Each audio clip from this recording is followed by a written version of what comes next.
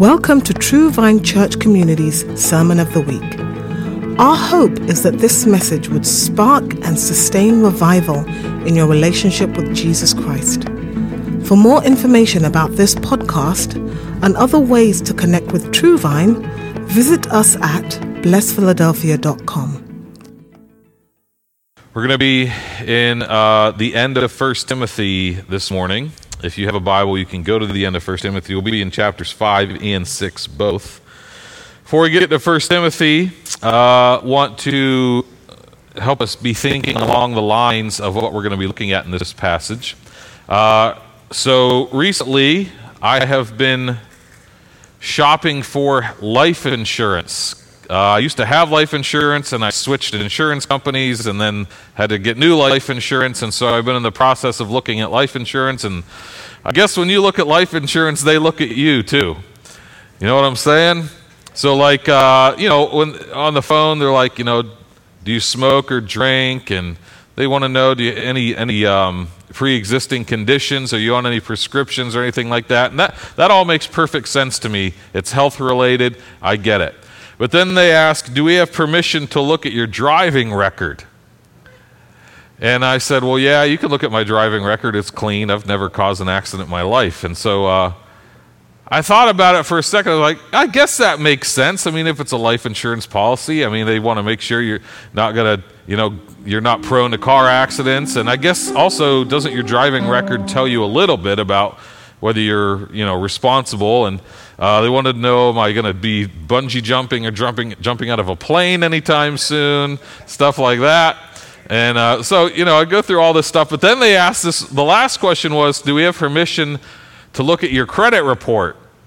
And, of course I said yes, because I guess that's part of the process. But I had to think through, why would you ask such a thing? Why would a life insurance application lead to a credit report check? And the more I thought about it, I thought, it does kind of make sense, right? I mean, what if they find that I just took out a gigantic loan and went into a huge amount of debt, right? Is there anything in my credit report that would indicate that I'm a danger to myself? And I don't want to step on anyone's toes, but doesn't your credit report at least paint a partial picture of how you manage things, right? What kind of steward you are, right?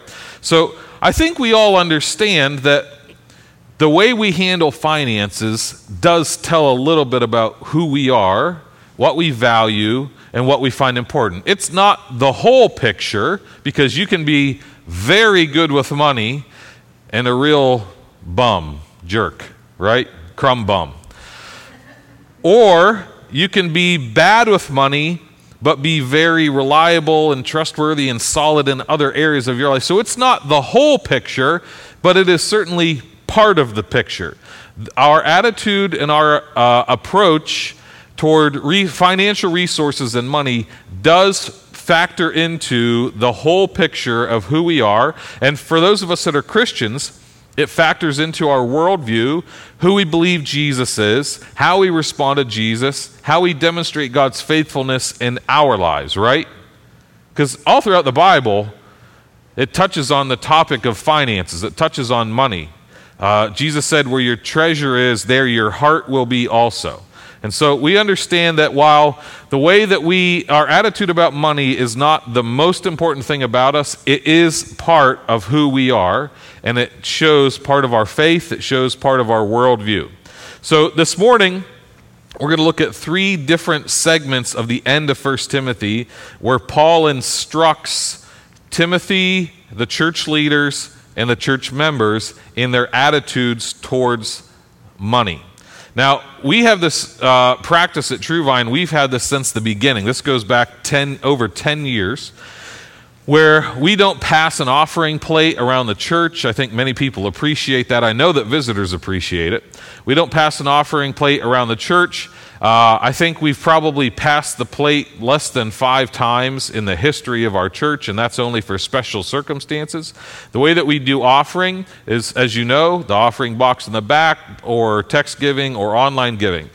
Now, the reason we made that decision early on in the life of our church was because we wanted people to feel comfortable. We wanted people to know that we are not after their money, but I'm going to tell you a secret. We are after your heart.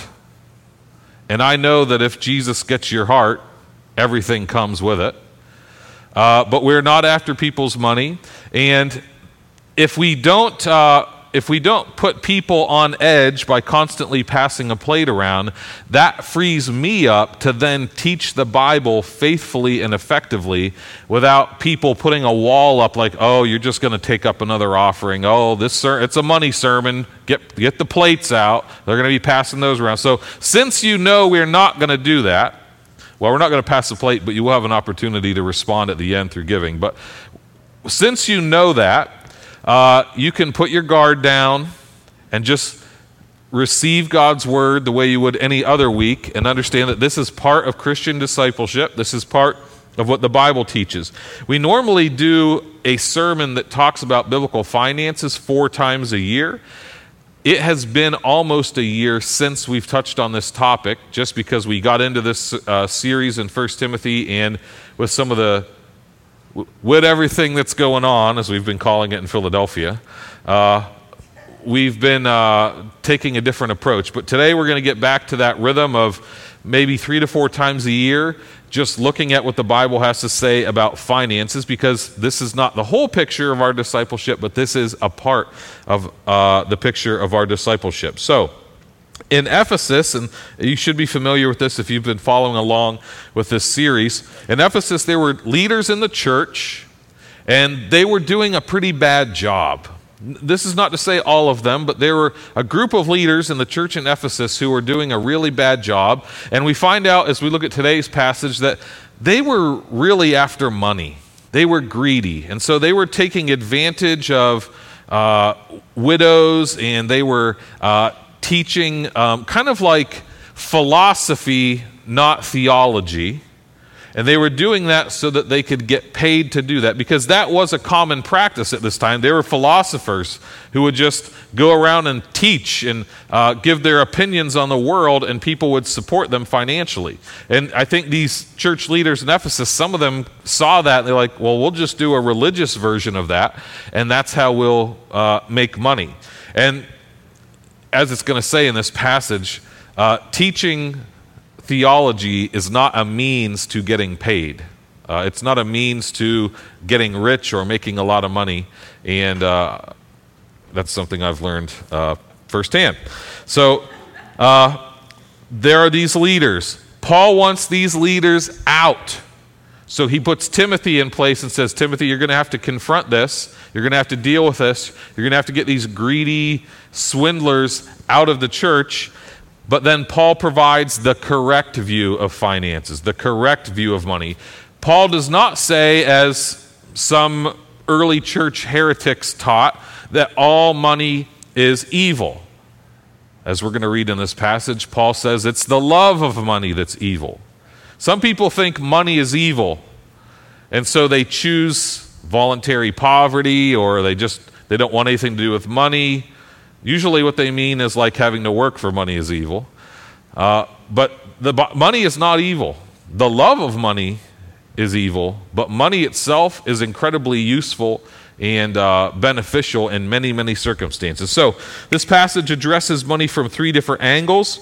We're going to look at all 3 of these today. This is kind of the end of 1 Timothy. We have a few more things we'll touch on in the next 2 weeks, but we're getting to the end of 1 Timothy. So there's a portion in chapter 5 and 2 portions in chapter 6 that we're going to look at today. We're just lumping these all together and looking at what the end of 1 Timothy has to say about finances. There's 3 main ideas that we're going to look at today. The first main idea is this: there is a need to support those that lead, preach, and teach. That's the first idea.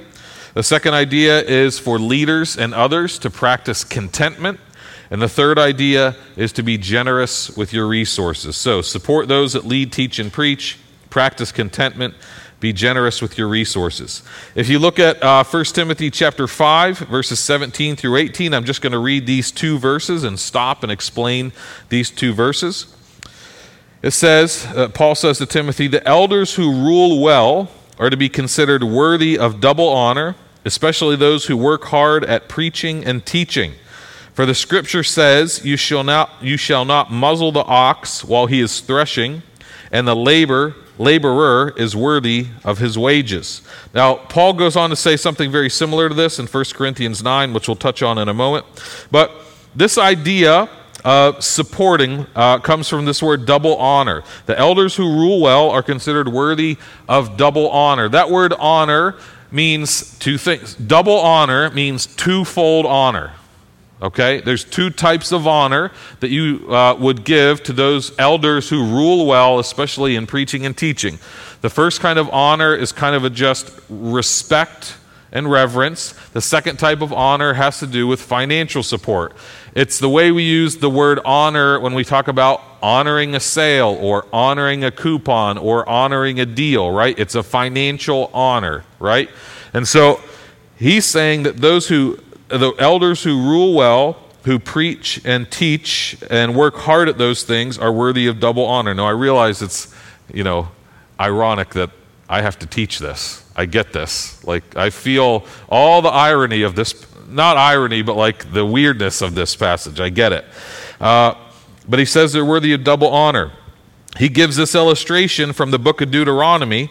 He says, you shall not muzzle the ox while he is threshing. And he says the same thing in 1 Corinthians 9. He gives this, you shall not muzzle the ox while he is threshing. So there's going to be a picture up of two oxen threshing. Is it up there? Okay, good. So you see this picture.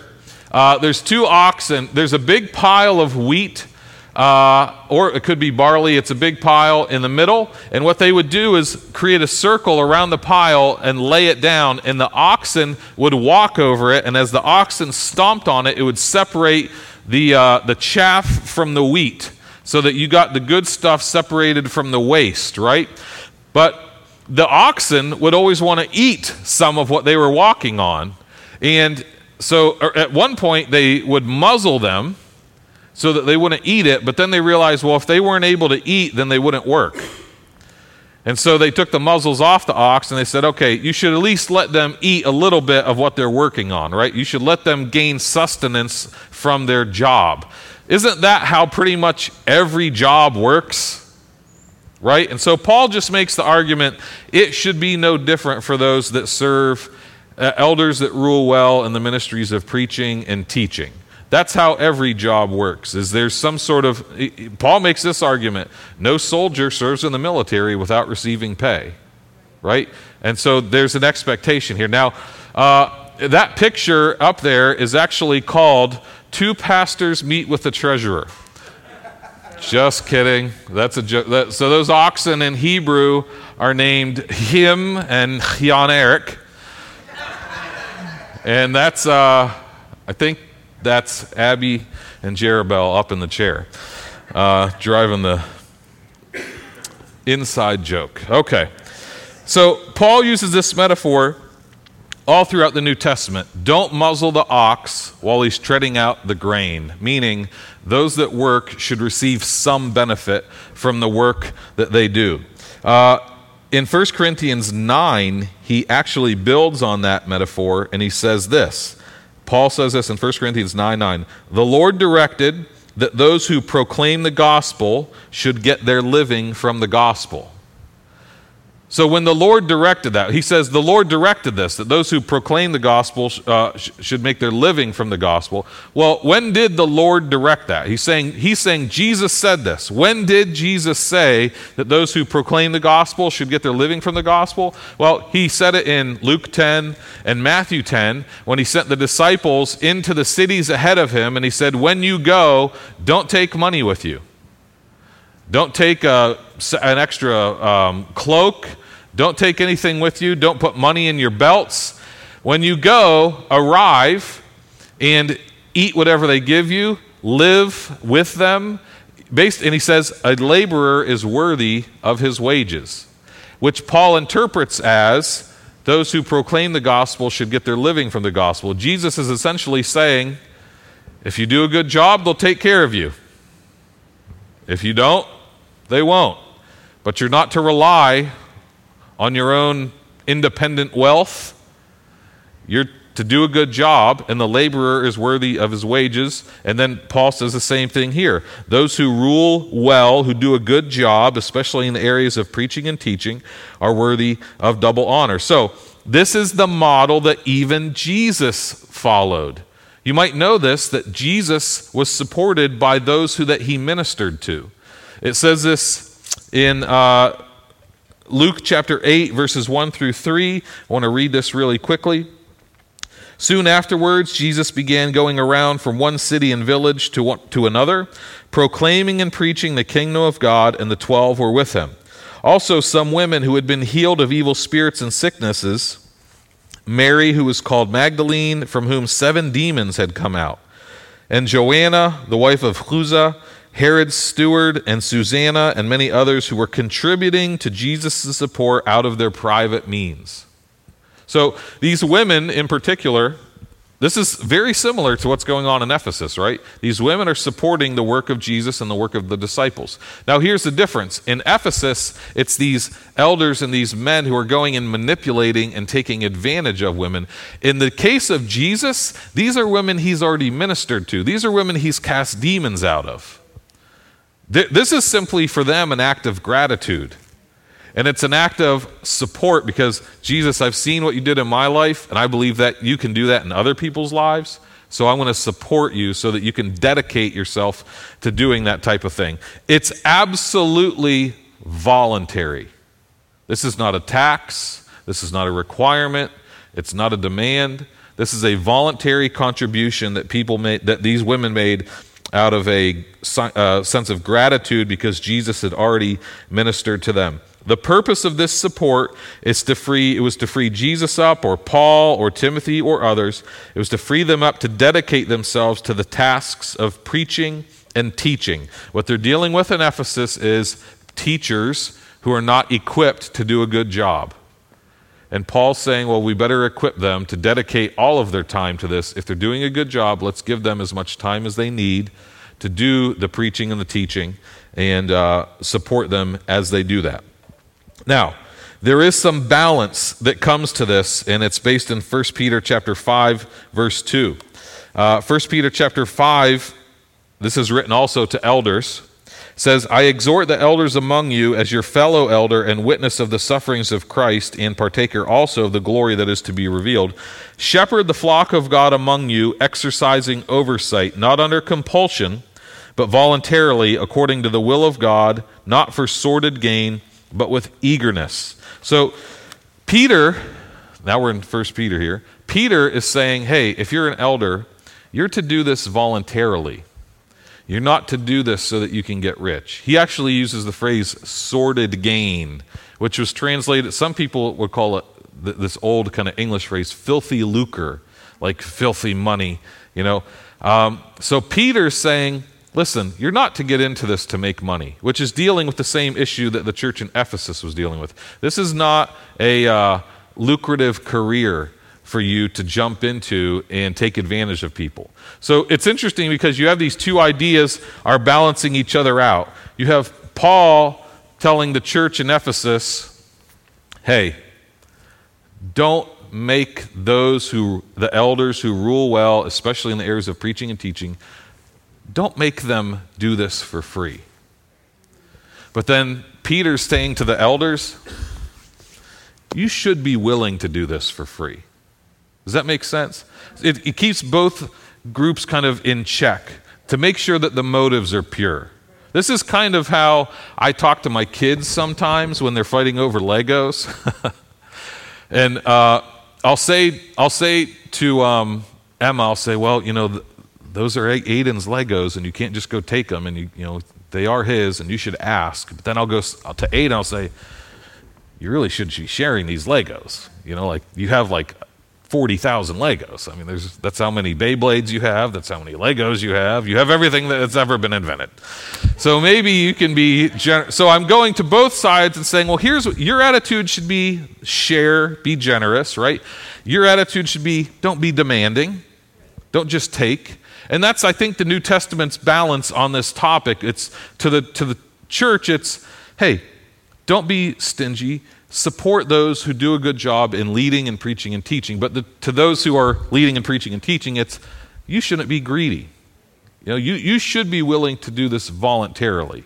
And so I want to get really practical for that with this for a moment. I want you to know that if we were in a situation, I would do this voluntarily. Well, I would preach and teach voluntarily.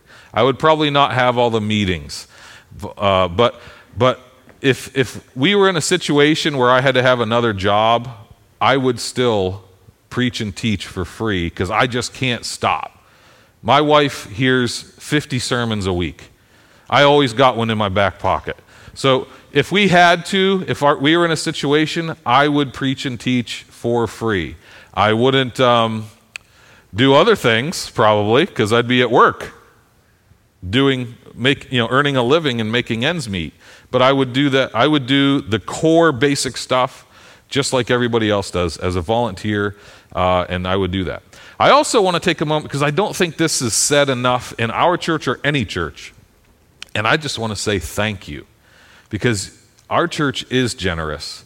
And I have never been forced to get a second job. I've been able to dedicate all my time for the last 12 years to pastoring our church full time. And I want to say thank you because God has made you generous and God has given you resources that you can share with us. And so, thanks. Okay, all right. Now, I know that ultimately you're giving to Jesus. I know that. And I'm grateful that you do that out of obedience to him. And obviously we eat well in my house, so that's going well. Now, I also want to add, because I was told last night that I could be a model for Walmart because I wear these excellent Walmart shirts. So I would go back to my career of modeling if I had to, but I'd rather just give Walmart the free, advertisement. So, and just everything I'm wearing is from Walmart today. So, Sam's Club, Walmart, they have excellent stuff. And it's a surprise. What I like about clothes from Walmart is every time you pull them out of the laundry, they're a different shape, a different size. Sometimes the neck is stretched out bigger than it was last time. It's shorter. It's cool. It's a surprise. It's like a new shirt. All right. Enough of this nonsense. So, this is the first instruction that Paul gives, that they should support those that lead and preach and teach. It's interesting that Paul says that because even in the midst of that concept being abused by these bad elders, he doesn't throw the concept out, he just brings correction. That those who do this well should be supported. Now, the second instruction that he gives, it starts off, this is directed toward the leaders in that church, but I believe it applies to everybody in the entire congregation. So this is 1 Timothy chapter 6, verses 6 through 10. Paul says, godliness actually is a means of great gain when accompanied by contentment. For we have brought nothing into the world, so we cannot take anything out of it either. If we have food and covering, with these we shall be content. But those who want to get rich fall into temptation and a snare, and many foolish and harmful desires which plunge men into ruin and destruction. For the love of money is the root of all sorts of evil, and some, by longing for it, have wandered away from the faith and pierced themselves with many griefs. So, want to remind you, this church in Ephesus is dealing with elders who thought that being in church leadership was a way to get rich. And Paul is saying, it's not. He says, now, there is a profit, there is a benefit to godliness, but that benefit is coupled with contentment. It's not a financial benefit, but there is a benefit. There is a gain. There is a spiritual profit. But being in this role it should be coupled with contentment. The word contentment means satisfaction or sufficiency. To be content is to be satisfied. You look at your house. your car, your fridge, and you're satisfied with what God's given you, that's contentment.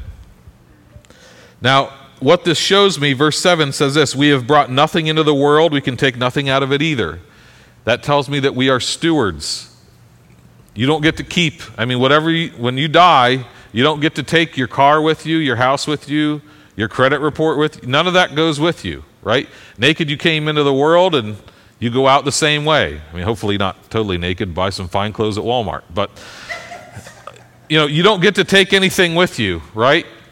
So whatever you have in your life, you are stewarding for God. It actually belongs to Him. You're managing it. And so you want to be a good manager of the things that God has given you, right? You want to be faithful and trustworthy with those things that God has given you to manage, because we are stewards or managers of what God's given us. Verse 10, I think, is a warning. Verse 10 says, "For the love of money is the root of all sorts of evil." So as I said earlier, it's not money. This is a misquoted New Testament proverb. We often hear, money's the root of all evil. Well, that's not what the Bible says. The Bible says the love of money. Haven't we done good things with money at times, right? Can't money be something God uses? Money itself is not inherently evil. It's the love of money, that obsession with it. That's the root of, it says, all sorts of evil. And it continues in verse 10, "Some, by longing for money, have wandered away from the faith and pierced themselves with many griefs." So here's two negative consequences of the love of money, which is the root of all evil. People were wandering away from the faith, chasing money instead of chasing Jesus, because they saw that following Jesus is not a get-rich-quick scheme. In fact, sometimes following Jesus is diametrically opposed to wealth, right? It actually costs, right? And so some of these Christians in Ephesus were seeing that, this Jesus thing this is not making me money. And so they abandoned the faith. It says in verse 10, they wandered away from the faith. And so that's one of the negative consequences of a love for money, is it has caused some people to walk away from Jesus. It's caused some people to wander away from the faith because to them, money was more important than Jesus. It also says in verse 10, they have pierced themselves with many griefs.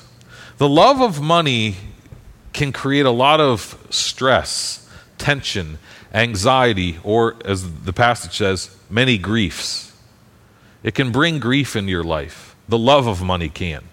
And it actually says, and I think this is interesting, it says they have pierced themselves. This is a self-inflicted grief. When we love money, we bring grief on ourselves. We can't even blame anyone else. So let me ask this question. Have you ever brought grief on yourself by your love for money? Have you ever had a self-inflicted wound in your heart because of your love for money? Brought maybe some anxiety, brought some worry, damaged a relationship over some money, over some dollars? Have we self-inflicted, do we have self-inflicted wounds because we prioritized our love of money over love for God or love for people? So Paul is telling, this is, like I said, directed to the leaders because he doesn't want to get into the situation where the elders are just going around trying to make money. He's saying to the leaders, but he's also saying to the whole congregation, practice contentment. Be satisfied. Now, how do we practice contentment? I think the primary thing we can do is not always be looking at what other people have. When you start looking at what other people have, you are immediately dissatisfied. Well, look at their house. Look at their car. Does any of you feel like it's fun to drive through a nicer neighborhood and oh, look at those homes? I don't know why. You don't feel better afterwards, do you? Yeah, you're right. Yeah, you guys clean nice houses all the time. So, right. I don't know why we do these things.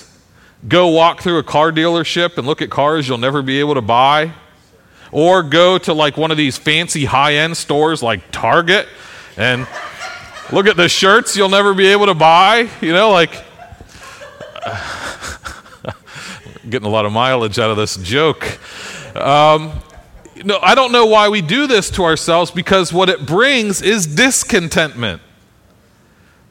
By the time we've driven through the nice neighborhood or gone to the Porsche dealership, we're not content. We're unsatisfied. And so we begin to think about, what I wouldn't do if I had a little more money. I really would like one of these. And then when we get to our midlife crisis, man, we just splurge on something, and it brings discontentment, unsatisfaction, those types of things. So I think that, frankly, one of the safest things to do is, rather than looking at other people have, be thankful for what you have. Take a walk through your house. Thank God that you have running water, electricity,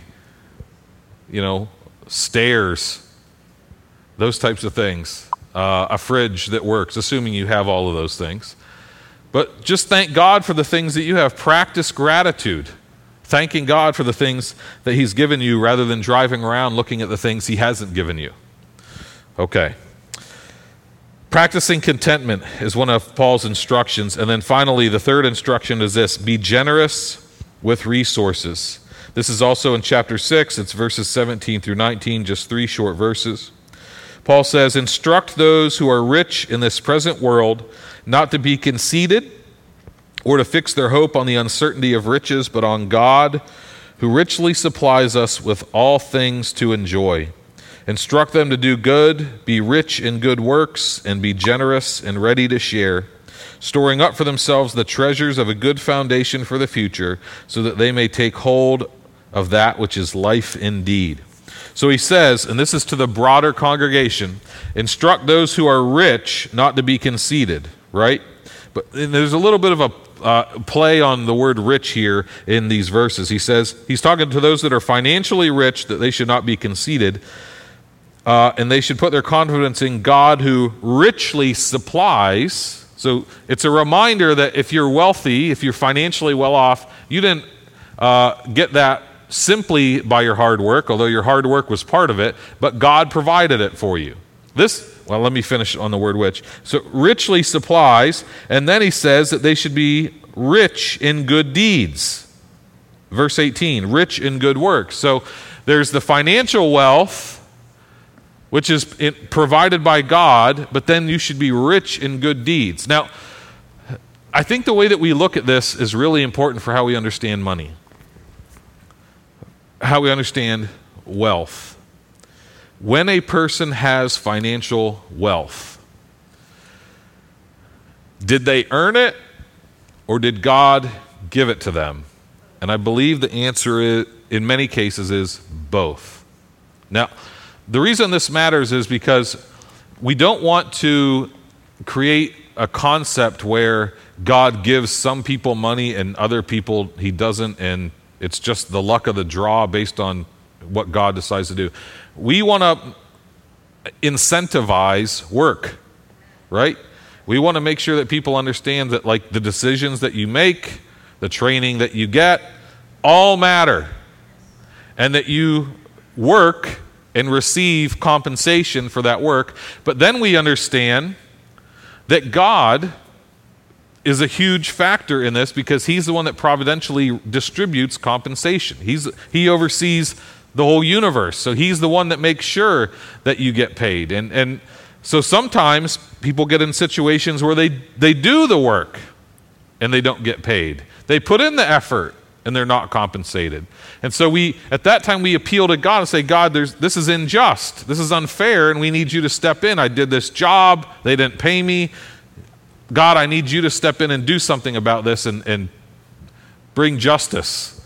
And so both of these ideas are true, that our effort matters, but also God is in charge and God is in control. Verse 17, they're told not to put their confidence or their trust in their wealth, which the distinction here is, are you trusting in your provision or are you trusting in the provider? Jesus is the provider.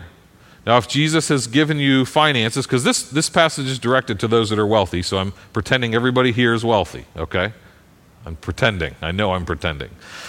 I'm pretending everyone here is wealthy. If you're in that situation, you can't put your confidence in your bank statement. Have we not seen over the last 10, 15 years how fickle finances can be? Have we not seen the stock market, a great recession not that long ago, the housing market? Have we not seen those things be unpredictable, unreliable? I remember in, was it 2007-ish, 2007, 2008, the Great Recession? I remember, because we lived in New York when that started, I remember people losing huge sums from their retirement. I knew a guy that lost $1 million in a day. Who knows what he kept? But he lost $1 million in a day.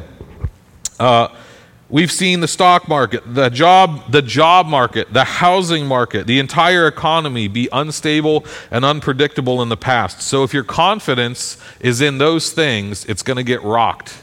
And we're in a period of rocking right now, aren't we? So we want to put our trust not in our bottom line, but in Jesus and in our provider. Verse 18 tells those that are wealthy what they should do with the resources that God has given them. He says, instruct them to do good, to be rich in good works, to be generous, and ready to share. So if you have resources, if God has given you those resources, if you've worked hard for a long time and accumulated wealth, Paul says to Timothy, tell them to be ready to share. Tell them to be generous. Tell them to do good deeds and good works with the resources that God has given them.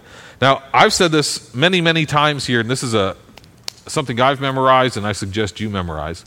The purpose of prosperity is generosity. Not comfort, not luxury, but generosity. I do believe that generally God wants people to prosper and he wants to provide resources. I don't think we're supposed to be broke. I don't think we're supposed to be poor. But when God does prosper us, I also don't think we're supposed to be living luxurious, lavish lives. I think we're supposed to give as much of that away as possible.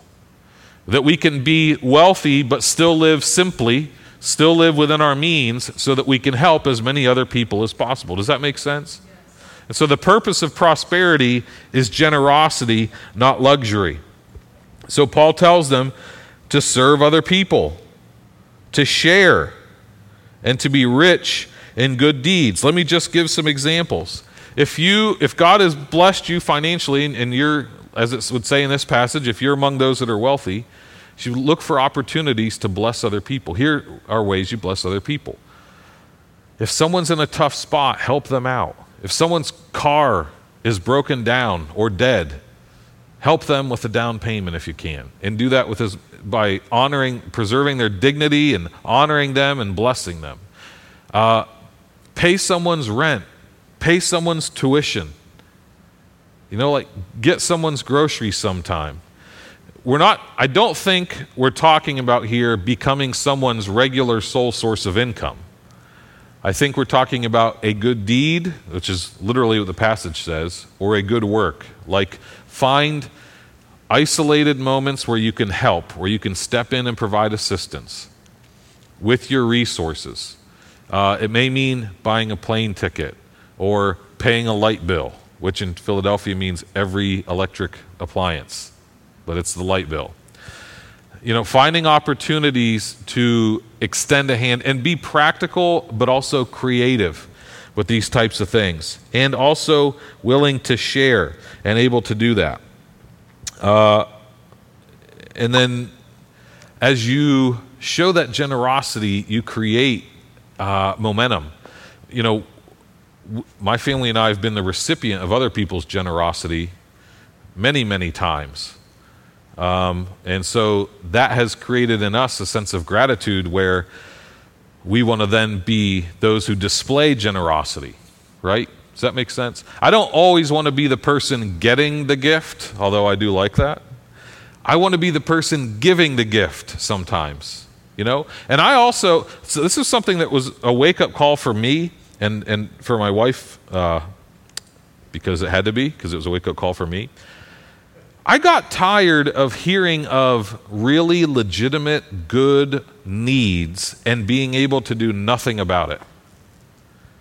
I got tired of being in a position where we would hear about a ministry that needed some help, and I would say, I believe in that, but I got nothing.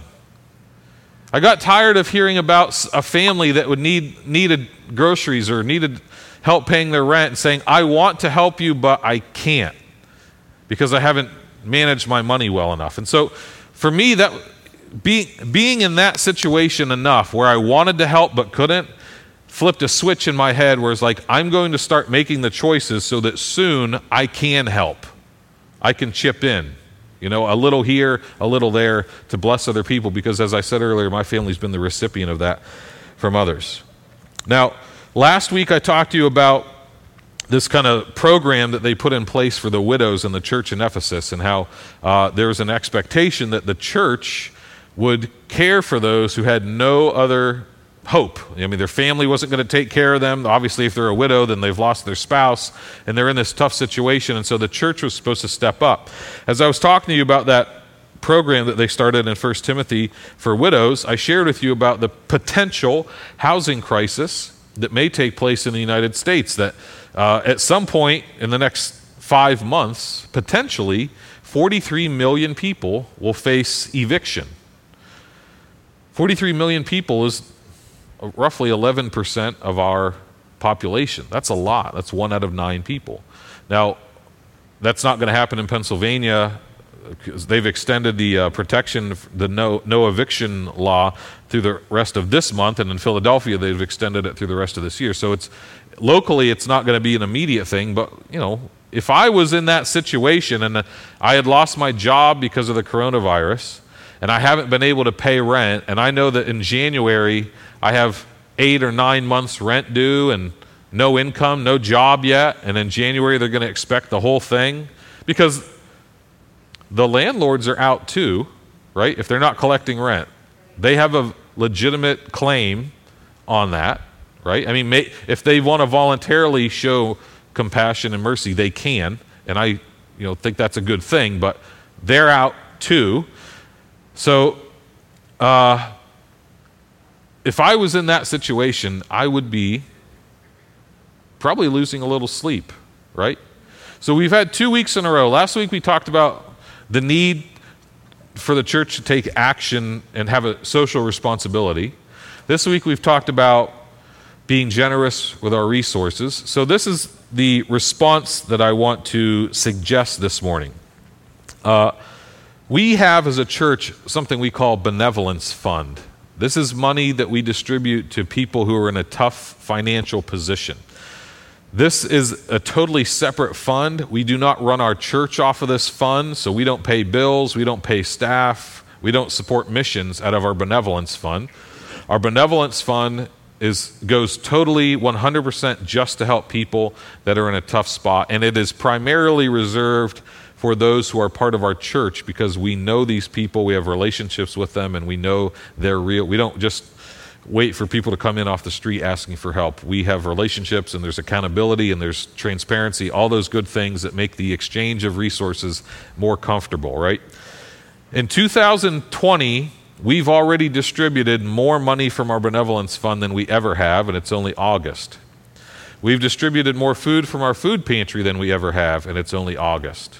Last year we set our record for distributing 7 tons of food from our food pantry. We've already done 9 tons this year, and it's only August. We're on pace to do 13 or 14 tons of food in our community. We've distributed more money than we've ever distributed. I'm very glad that we've been able to do that, but I want to put this opportunity out there. Things are getting a little light in the benevolence area, and if you are not in a tough spot, meaning you have kept your job, you are able to make ends meet, and you have a little bit of extra money to spare, can I suggest that you think about making a gift to our benevolence fund? I believe we have our giving information is going to be up in a moment. It's the same way you would give normally. There's a box in the back. All we need you to do is write the word benevolence. If you don't know how to spell benevolence, put it as close as you can, and we'll figure it out. Just put Ben or something like that, because I'm not sure I can spell benevolence to help you out. If you give through text, you can just text an amount and then include the word benevolence in the text. If you give online through our website, you can select from the drop-down menu benevolence, and you can give that way. Now, I will have no idea who does this. Only our financial people know this stuff. And so I'm just making an invitation. We're not going to pass a plate this morning. But I just want to make that need known to you. I would like us as a church to be prepared that come January 1st, when people start getting eviction notices, I want to be prepared to help every person in our church that has a need. I don't think we can help all of Philly. I don't think we can help all of Pennsylvania. But if there's 2 or 3 families or 4 in our church that have a need, I don't want to have to say we can't help you to anyone in our church. I want us to be prepared for those that are in our household of faith. Does that make sense? So that if you are ready to give today, you can give today, or sometime between now and the end of the year. Everything's tax deductible. It is all benevolence. You will not see me wearing fancy Target shirts. None of that will go to a staff. None of it will even go to operating the church. It's literally just to distribute as an act of generosity to a person who's in a tough spot. Does that make sense? So I'm going to leave that invitation open. That invitation is permanently open, actually, but the need is coming, and it's coming soon. All right, I want to pray for us, and would you mind standing with me if you're here in the room with us? I want to pray that God would provide for us. As I said, the purpose of prosperity is generosity, not luxury. So I'm going to pray for provision and generosity. Jesus, it does seem like you do not want your people to live in permanent poverty and be broke. You want to provide for us. And so, Lord, I ask for your provision. I ask, God, that you would give new jobs to those that are in search of jobs. God, I ask for promotions and raises for those that have jobs. I ask for new opportunities, extra hours, overtime, all of those ways, gifts, inheritances, refunds, rebates, surprise checks, all of those ways, God, that money makes its way to us. I ask that you would sovereignly oversee those processes to make money available, and then that you would move on our hearts to be generous with that money. That we would not choose luxury and fleshly comfort, but that we would choose generosity to support other people in the name of Jesus, and to alleviate and lift off of them the burden that comes with not being able to pay bills. I pray that, Jesus, in your name. Amen. Thank you for joining us this morning. Feel free to stick around and bump elbows, and we'll see you next Sunday. Thank you for listening to True Vine's Sermon of the Week. This podcast and an archive of previous episodes can be found at blessphiladelphia.com.